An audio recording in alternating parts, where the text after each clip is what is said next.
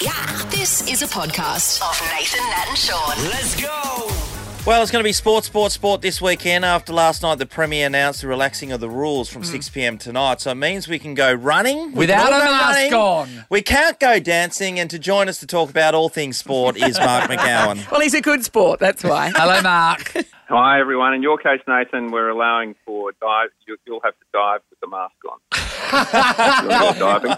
Hey, Mark, do I have to wear a mask if I'm watching Netflix? If you're watching That's shows right. about running, then yes. Hey, Mark, how much sleep have you had?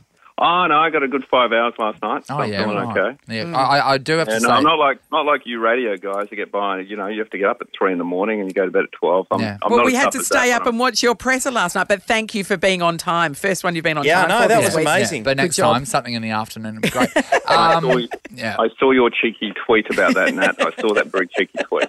I was very Don't worry, grateful. I see everything. I want see to talk. everything. I want to talk about your press conference last night. I was yelling at the television. I'm so frustrated at reporters trying. I know you're not going to say anything bad, but the reporters trying to catch you out, Trying to is trip you just up, yeah, or find a loophole. Like the like when you're out eating, how do you eat with a mask? It's like you take your mask off, you bloody idiot. Oh, when you're out at a pub, how do you drink your beer? Oh my God, like shut your mouth. And then I mean, you've been talking all day and you coughed, and then this question. I know. I heard you had a little bit of a cough just earlier on. Have you been tested yourself? I was speaking continuously for about 15 minutes and my throat got dry. No, you just but you've get been up in the fire regions as well, dries your throat out too a bit. Just get rid of those people. How was that for you, Mark? Frustrating. Can I just say, journalists are some of my favourite people. They do a terrific job in difficult circumstances. Oh my God! You've just won Caller of the Week. You have a future in diplomacy, sir.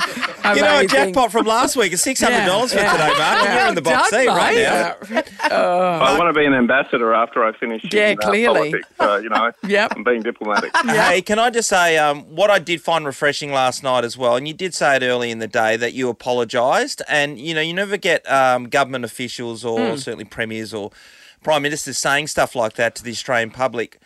I say that, and on one hand, I also want to know why, if we're under the best practice all the time, world's best practice, that's what we're always aiming for, that we could be in this situation to begin with.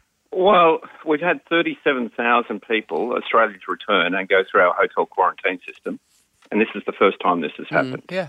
And the virus is highly transmissible. Victoria's had a similar incident this week, and the guards were all wearing masks. So the whole thing is so fraught, and obviously we need to continue to learn. Whether the transmissibility, it appears, and all the doctors are saying, the transmissibility of this thing is so high that we're just recalibrating and re-looking at everything we can do to try and stop it. That's a really good point, and you brought it up probably over the last couple of weeks, the different strains, right? You brought it up. Yes. But why then wouldn't we go, we know that this is highly transmissible. We've seen what happened in Adelaide. We saw what happened in Melbourne. We've read all those reports. This is full on this new strain. Yes. But yet we didn't make a move on making mandatory for security guards to have. But we didn't know that it could. Yeah, we did, mate.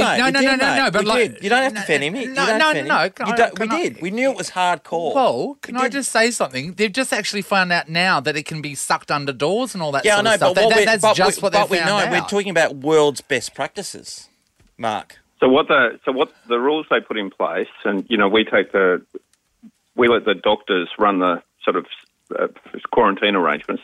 But the rules they put in place were that if a guard was coming anywhere near anyone, they have to wear masks and all that sort of thing.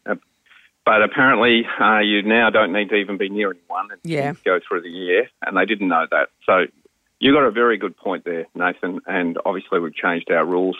As I said, we've had now this one mishap out of 37,000 people, but it shows that we have to be incredibly vigilant, and we need to constantly improve.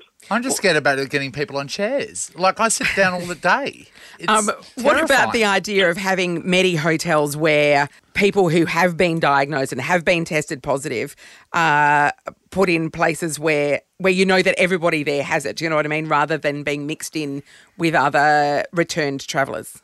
Well, what the infectious disease doctors say, they don't want to do that because that involves moving people. Sure. And when you move people, that's when you run the biggest risk. So for every, and it sounds, what you've just proposed then, it sounds entirely reasonable to me, but what they're saying violently no. against it Yeah. because of this movement, which then promotes transmissibility. What about So, moving the others out then? Again, sometimes you don't know if someone is infectious Yeah. because it takes a day or two before their symptoms show and they're infectious while in that condition. Hence, for every very reasonable sounding solution, there are arguments against it. Yeah. That's the problem with this whole thing. I've righto. just got one serious thing, and it is actually serious. Well, that would be the first time. No, it's nothing like too serious. But I've spoken to a fair few business owners this week, a couple of them actually last night, and they said that they found it slightly frustrating that they didn't know what the next plan was going to be if there was another case of zero.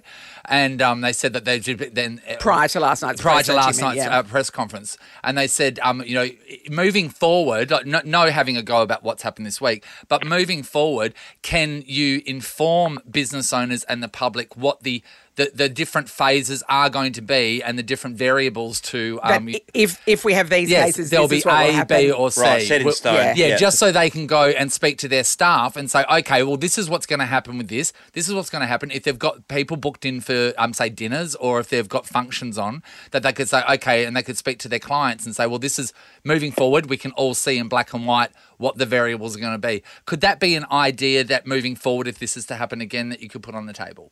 Well, I'd like to. The problem is this thing is so highly unpredictable, Yeah. so it just depends on the circumstances. Yeah.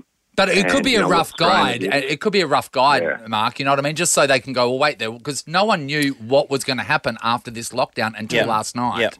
So they are all Well, it depended scrambling. on how many cases we got. Yeah, it I did. know, That's right. It's, It it's did. not easy. Yeah. But Yeah, fortunately, it's not at easy. this point, we have none. Yeah. And if we keep it that way, hopefully on Valentine's Day, we'll be out the other side. Yeah. You Then my romantic, aim you. is to... it's very, very good timing. There'll be a lot of roses being bought and a lot of dinners being had that night. But there are no rules here. Oh, And what we're mate, trying to do it's is so easy for And all it's of so us to change. say We get that it's what very we think. changeable. I do. Yeah. I do want to have a go at you about Valentine's Day. I think it should have been the day after. Yeah, that's right. Just for us single people.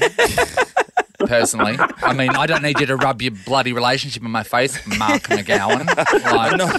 Like, He needs Mark needs the day because he's been away for so much. Yeah, I'd that's right. imagine over the last 2 weeks that he would need to be able to suck up to Sarah so at some stage. just wait until all the singles start rallying outside of your office, mate. Don't worry about that.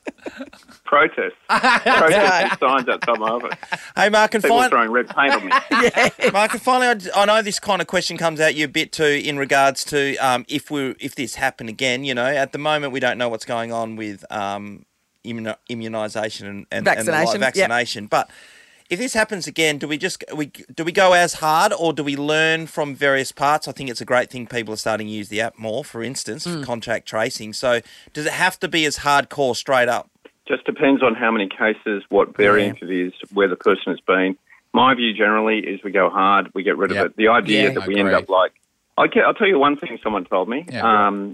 Back early last year, maybe in April or something like that, May, both Britain and Melbourne had the same number of cases on one day. That's true. Melbourne eliminated it, and look, they're all largely back to normal. Britain is in complete disarray. Yeah. So if you can get rid of it, it's far better than not having it than having it. Immediate suppression, essentially, is what we're I tell you, going Mark, for. I just want to say, personally from us, thank you. I think you've done an amazing job. I am completely fine with that lockdown. I think going hard was Go hard, the right go thing early. to do. Yeah. And I think the inspirational thing, seeing all of the people in masks, everyone got on board. And as a state, we may all sit back in hindsight and say, why did you do this and why did you do that? But you know what? We know it's a hard job. We know you're dealing with the bushfires at the moment as well, and you're doing a bang-up job, and thank you for keeping us safe. Thank you, Nathan. That's very nice of you to say that. And people have done all the right things. I mean, I can't believe, or I can believe it, but we're walking around,